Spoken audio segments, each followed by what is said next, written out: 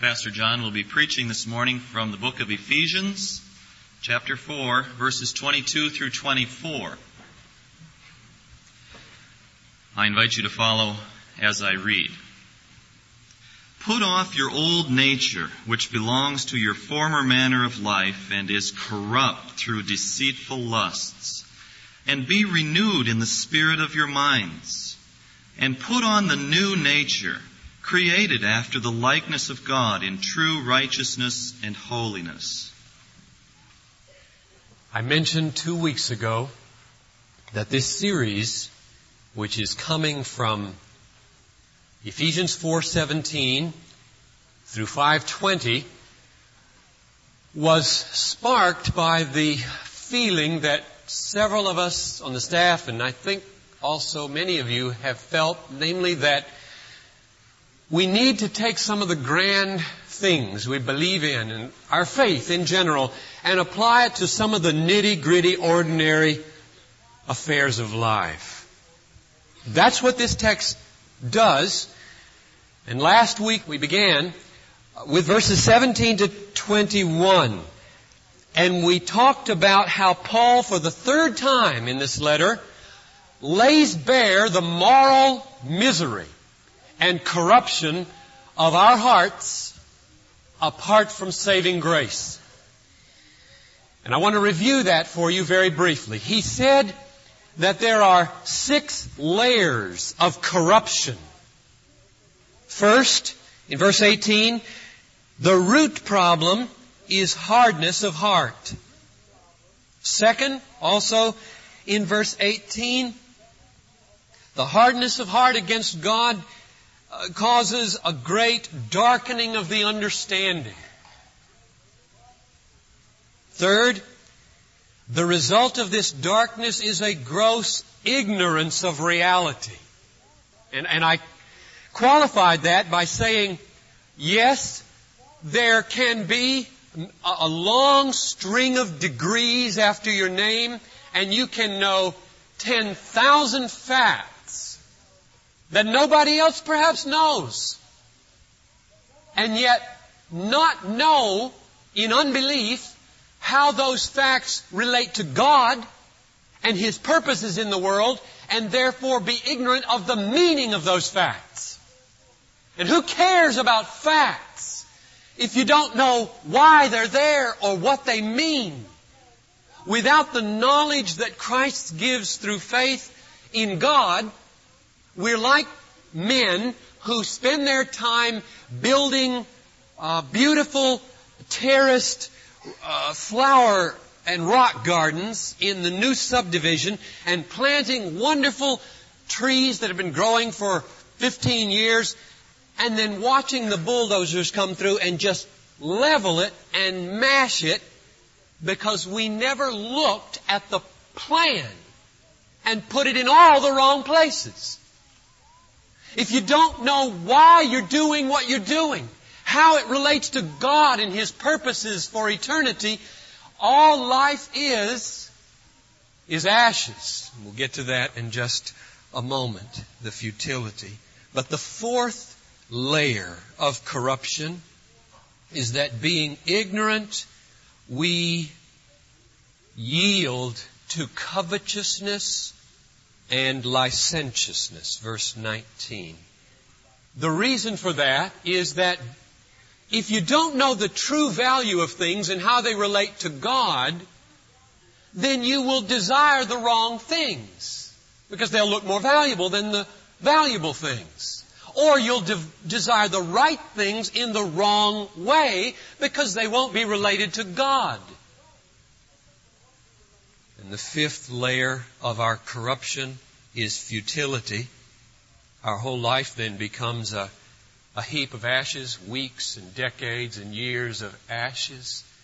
Verse 17, no longer walk in the futility of, like the Gentiles, in the futility of their mind.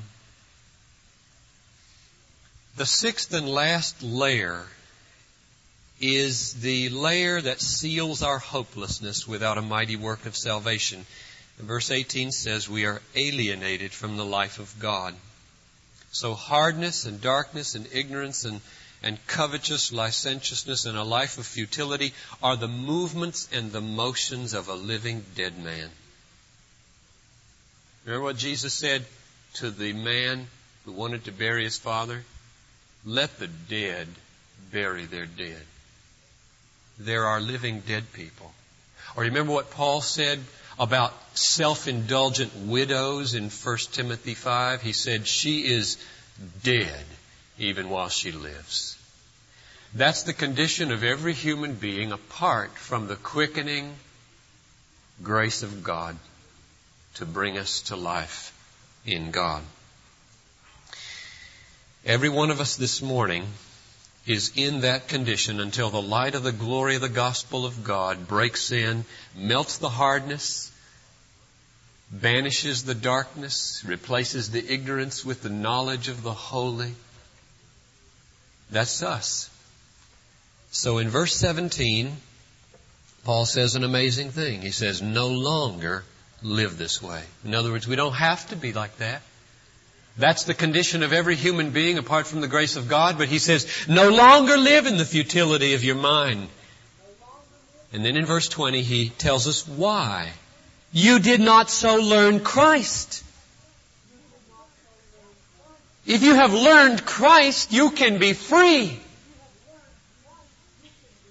But then he catches himself in verse 21 and realizes that he might, through this letter, be speaking to some people in the Ephesian church who aren't Christ's, and for whom freedom from futility cannot be a truth.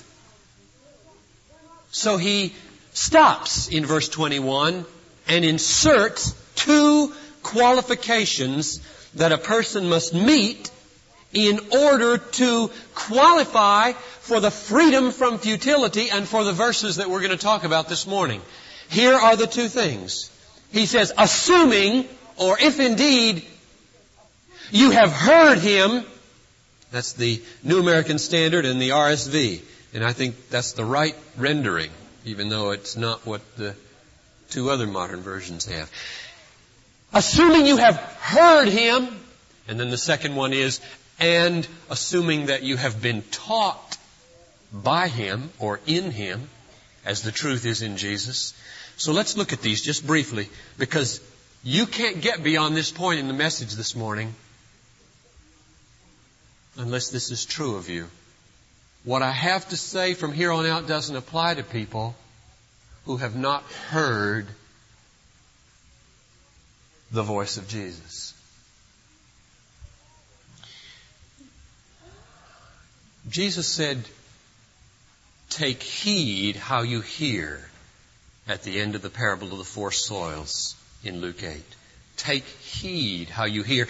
And in another place, several other places, he said, he who has ears, let him hear. Well, you all hear me, but do you all hear me? Jesus says to you this morning, ho, everyone who thirsts, come to the water. Come buy wine and milk without money or without price. Why do you labor for that which is not bread and spend your money for that which does not satisfy? Come, turn to me and be saved, all the ends of the earth. Come to me, all you who labor and are heavy laden, and I will give you rest. Take my yoke upon you and learn of me, for I am meek and lowly in heart, and you'll find rest. Let him who is thirsty come and drink of the water of life freely and without price. This is the voice of the living Christ. Do you hear it? Take heed how you hear. Because there is a hearing that is a living. There is a hearing that is a coming forth out of the tomb like Lazarus. There is a hearing that is a melting of the hard heart, and a hearing that is a clarifying of the darkness, and a coming into knowledge, and an abandoning of futility. And so I have to summon you. I long for you to hear the voice of Jesus, so that what I have to say in the next 20 minutes will be yours.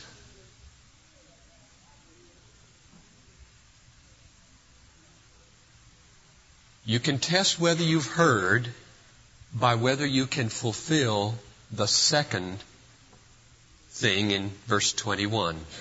Namely, are you willing to enroll in the school of Christ and sit on the front row like Mary, looking up into the Master's face and saying, "Teach me how to live. I'm yours forever. Teach me." And if so, then we can go on to verses 22 to 24, because this is lesson number 1 in the school of Christ. Let's read it. I'm going to read my own literal translation slowly so that you can fit the pieces together with the one that you're holding. Verse 22, Ephesians 4. Put off the old person, or self, or man, or nature, which accords with the former way of life, and which is corrupted in accord with desires of deceit. And be renewed in the spirit of your mind, and put on the new person, which was created in accordance with God, in righteousness and in holiness of the truth. So you have heard the voice of Jesus, all right? I'm going to assume that. I pray it's true. You have heard the voice of Jesus calling you from death to life, from darkness to light. And you have humbly and gladly submitted yourself to the invitation to enroll in His school and said, "Yes, let me sit on the front row. I don't want to miss a word of this teacher's teaching, because I want to know how to live not futilely anymore." And the first thing He says to you is, change your clothes. Let's call this course Changing Clothes 101 in the curriculum of the School of Christ. All right? So the first question we have to ask is, what are these two garments that we are to lay off and lay on? The old person, the new person. Well, let's talk about the old person. Verse 25 is a wonderfully helpful clue for what the old person means. Because verse 25 uses the word put off that's used in verse 22, and it spells out something specific. It says, therefore, putting off falsehood. Speak truth. So, my first answer, just based on that verse, is that the old person is a bundle of practices that we ought to get rid of. Like lying. That's next week's text. But that's not a sufficient answer, because, turn with me 2 books over, Ephesians, Galatians, Ephesians, Philippians, Colossians, to Colossians 3, and we'll see Paul using this same language, only this time talking about something more than practices that must be laid aside. The garment of the old man is not merely practices like lying. What is it? Let's look at verse 8 and 9 of Colossians 3. But now, put them all away. That's the same word. Anger, wrath, malice, slander, foul talk from your mouth. Do not lie to one another, seeing that you have put off the old person with its practices. So what is the old person? It's something with its practices. You see that? It can't be defined by practices alone, because it says, put off the old person with its practices. So I would define the old person like this. The old person is the bundle of attitudes and emotions and practices that I was when I was in darkness and hard of heart before I was converted. It's the old me with my emotions and my attitudes and my practices. What's the new person? Well, stay right here in Colossians 3 for just a minute and look at verse 12 and we get a good clue to what the new person is. There it says, put on, same word as verse 24 in Ephesians 4, put on then, as God's chosen ones, holy and loved, compassion, kindness, lowliness, meekness, and patience. So the whole forbearing one another, and he goes on with the list. So what is the new person? Well, it's just the same thing, isn't it? Namely, a bundle of emotions and attitudes and practices that mark me as a new person in Christ. Different from the bundle of what I felt and thought and did before I got converted. Now, that's right. Let me, first of all, press home upon you the utter indispensability of passing this course. That is, of changing your clothes in the school of Christ. You remember the parable of the wedding feast? And Jesus told his stewards to go out and invite the king in the parable. Said, go out and invite my guests. And they invited them, and one said, I have a whole bunch of oxen, can't come, and I have a field, and I have to go look at it, and I have a wife, and can't come. And he was angry. This is the anger of grace. He was angry, and he said, all right, beat the bushes. Go to the highways and the byways. Go to New Guinea. Go to China. Go to Japan and Taiwan and Afghanistan and Ceylon and the Philippines. Go around this world. My heaven is big and the banquet hall I want to be full. Go. The invitation is for absolutely anybody now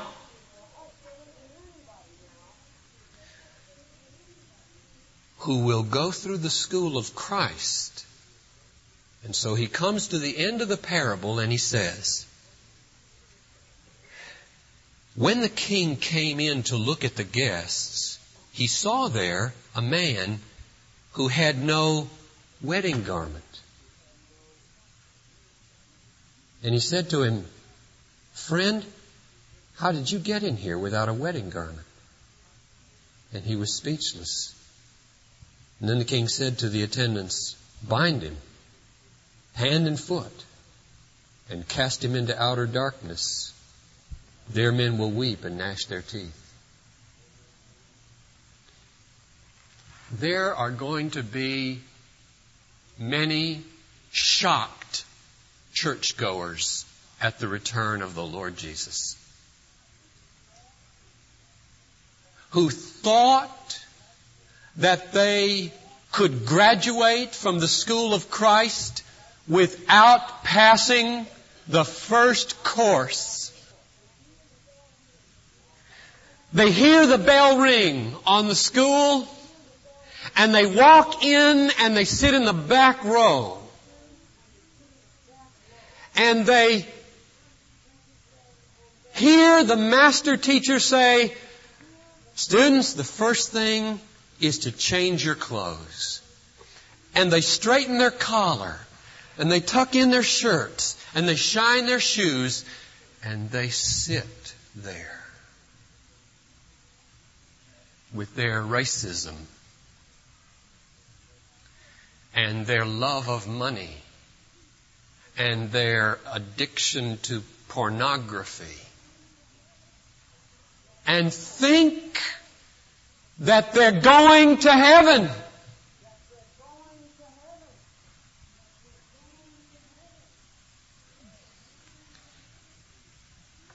You have to pass this course to graduate from the school of Christ into heaven. Jesus said, they honor me with their lips, but their heart is far from me. It's out in the playground of the world, outside the school. Bind him hand and foot and cast him into outer darkness. He never really enrolled with his heart. It was all a show. So when Paul says, put off the old person and put on the new, listen, it is not an elective. It is not an elective. It is not an elective. It is the core curriculum. You must pass it to graduate. Now, if that is established, the rest of what I say, I hope, will be received with a great deal more seriousness than it might have been had you not understood that this is not talking about icing on the cake of Christianity. This is Christian life. So the second question I want to raise is, why doesn't Paul just come straight out and not use this figurative language and just say, stop doing bad things, start doing good things? I mean, doesn't it amount to that? Break bad habits, form good habits. Stop sinning, start following Jesus. Why doesn't he just come out with it instead of talking in this figurative, seemingly complex, roundabout way? And the answer to that question is, Christianity is not like any other school in the world. It is not a moral self-improvement program. That is the school of legalism or the school of works. The school of legalism has a curriculum. The school of grace, the school of Christ, has a curriculum. They are vastly different. The school of Christ brings about change in the students in a way that is totally different from any seminar, any secular counseling, any program that is offered you in the newspapers or in any school. Christian transformation is totally different from the moral self-improvement efforts that the world offers the best it can do. Totally different. And that's why Paul must describe the coursework of this core curriculum in such strange language. Let's look at it very closely. First, verses 22 and 24 have 4 parallels in them. And I want to point those out. Look carefully. First, in verse 22, put off the old person, corresponds in verse 24 to put on the new person. Second, in verse 22, the old person accords with the former way of life. And in verse 24, the new person accords with God. Third, in verse 22, it says that the old self was corrupted through its desires. And in verse 24, it says that the new person is created in righteousness and holiness. And fourth, in verse 22, the desires that ruined the old person are based on deceit. And in verse 24, the righteousness and holiness that mark the new person are based on truth. So here they are. Old person, new person. You can just write them in columns. Corresponding to the former life, corresponding to God. Corrupted through desires, created in righteousness and holiness. Based on deceit, based on truth. Now we're ready to see why it is that The school of Christ is so radically different in the way it approaches human transformation than the school of the world, legalism, or works. It is not a moral self-improvement course. In that course, you're given assignments and you're told to do them. Period. Very simple. That's it. Here's what you're supposed to do. Do it, for goodness sakes. That's all. And there's so many believers who think that's the nature of the Christian life. Here's a list of things to do. Do them, for goodness sakes. Just do them. Leaving the whole mystery of the curriculum of the school of Christ out. In the school of legalism, we are to do things, just get about it. In the school of grace, what are these clothes? They are, verse 24, created. Underline that word because it is of massive significance. Created. And I don't create anything, and you don't create anything. There is one Creator. God creates the new person in righteousness and holiness. Created. The new person, and remember what it is now. It is a bundle of emotions and attitudes and actions.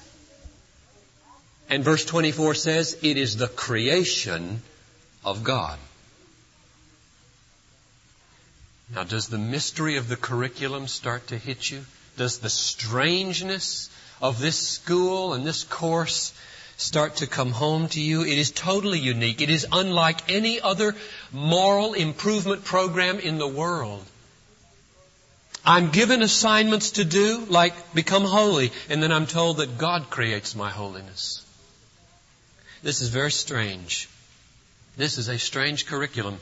If you want to see one of the strangest sentences in the course description, turn to chapter 2, verse 10 of Ephesians. Just back one chapter, or a couple chapters, to chapter 2, verse 10. Here is the strangest sentence in the course description of Clothes Changing 101. We are His workmanship, created in Christ Jesus for good works, which God prepared beforehand that we should walk in them. You could say that we should put them on. This boggles the mind. I am God's workmanship, God's creation. The works that I'm supposed to do, He has prepared. Who's doing the work in this school anyway? Start to catch on to the complexity and the mystery of the school of grace. I just saw puzzled faces all over the face in the previous services. I said, oh boy, I am really botching this sermon. Maybe I am. There's another possible explanation, though. Most of us live in the school of legalism, and we don't understand the curriculum in the school of grace. We don't understand how to live the Christian life in such a way that it's God's creation.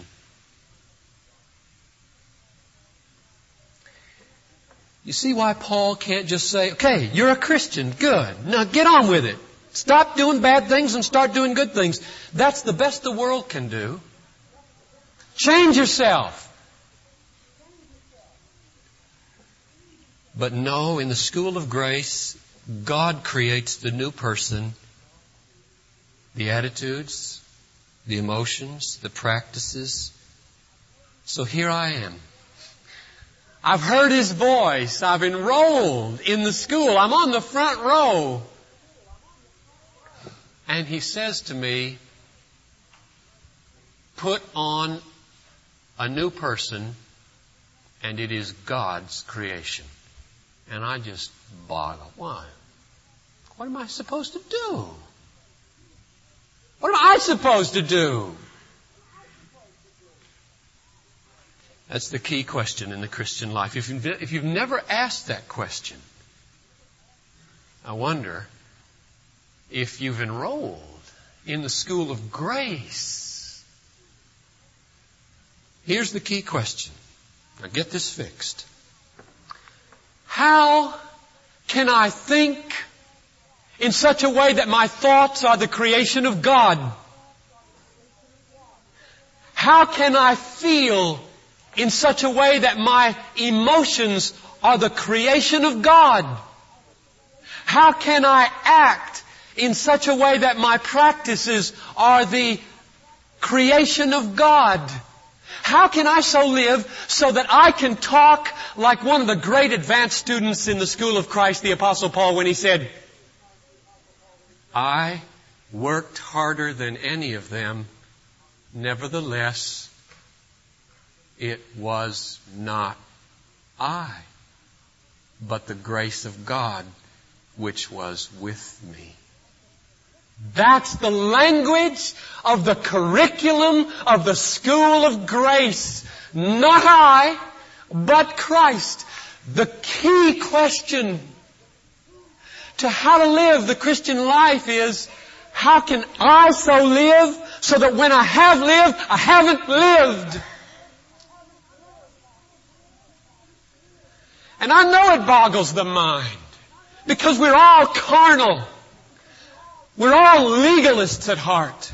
We're all simplistic, and we want to boil the Bible down to the world's standards.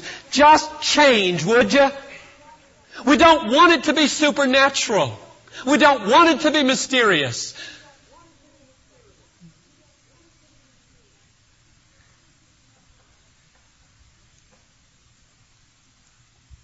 What is the answer? How do you put on a person that God created? My answer is verse 23. Be renewed in the spirit of your mind. Let me try to show you why. Do you notice in verse 22 that the desires that are corrupting the old person are fueled by deceit? You see that? The desires that are corrupting the old person are fueled by deceit. So what we need is a new person with righteousness fueled by something else. And look at verse 24 and you'll see what righteousness and holiness are fueled by. They are fueled by truth. Now this is obscured in the RSV and in a lot of the translations. Literally it is created according to God in righteousness and holiness of truth. Truth fuels righteousness. Deceit fuels corrupting desires. What is the bridge over which I can walk? What is the bridge over which I can get from corrupting deceits to sanctifying truth? And the answer is verse 23, a new mind. A new mind, a new spirit in my mind. And so I close this morning, and we're going to pick this up next week, and we'll keep it for 6 weeks, applying this to all manner of practical things. If it sounds too ethereal and too theoretical this morning, be back next week, because we're going to talk about lying next week. But here's my answer. How do you become renewed in the spirit of your mind so that when you act, it is the action of God? When you think, it is the thought of God. When you feel, it is the feeling of God. 2 Corinthians 4 says, this outer nature is being corrupted, but my inner nature, Paul says, is being renewed. Keyword. Renewed because I look not to the things that are seen, but to the things that are unseen, because the things that are seen are so transient, but the things that are unseen are eternal. How do you get renewed? Don't look at the world so much. Don't think about the world so much. Don't watch so much television. Don't listen to so much radio. Don't read so much junk. Get your mind filled with God. Set your mind on things that are above. Colossians 3:1, where Christ is seated at the right hand of God. For you have died, and your life is hid with Christ in God. Get your mind in heaven. Be heavenly minded. Fill your mind with truth from above, and you'll be new. The prayer, and I close with this now. The prayer in Ephesians 3 is Paul's way of getting at this. He prays that God would grant us to comprehend with all the saints what is the height and depth and length and breadth, and to know the love of Christ which passes knowledge, that we might be filled with the fullness of God. Why does he pray that? Because when you're filled with the fullness of God and not the world, your mind is new. And out of it flows new emotions, new thoughts, new actions, and they're called righteousness and holiness of truth. And brothers and sisters, that is the creation of Almighty God and not the work of man. And of that we should sing.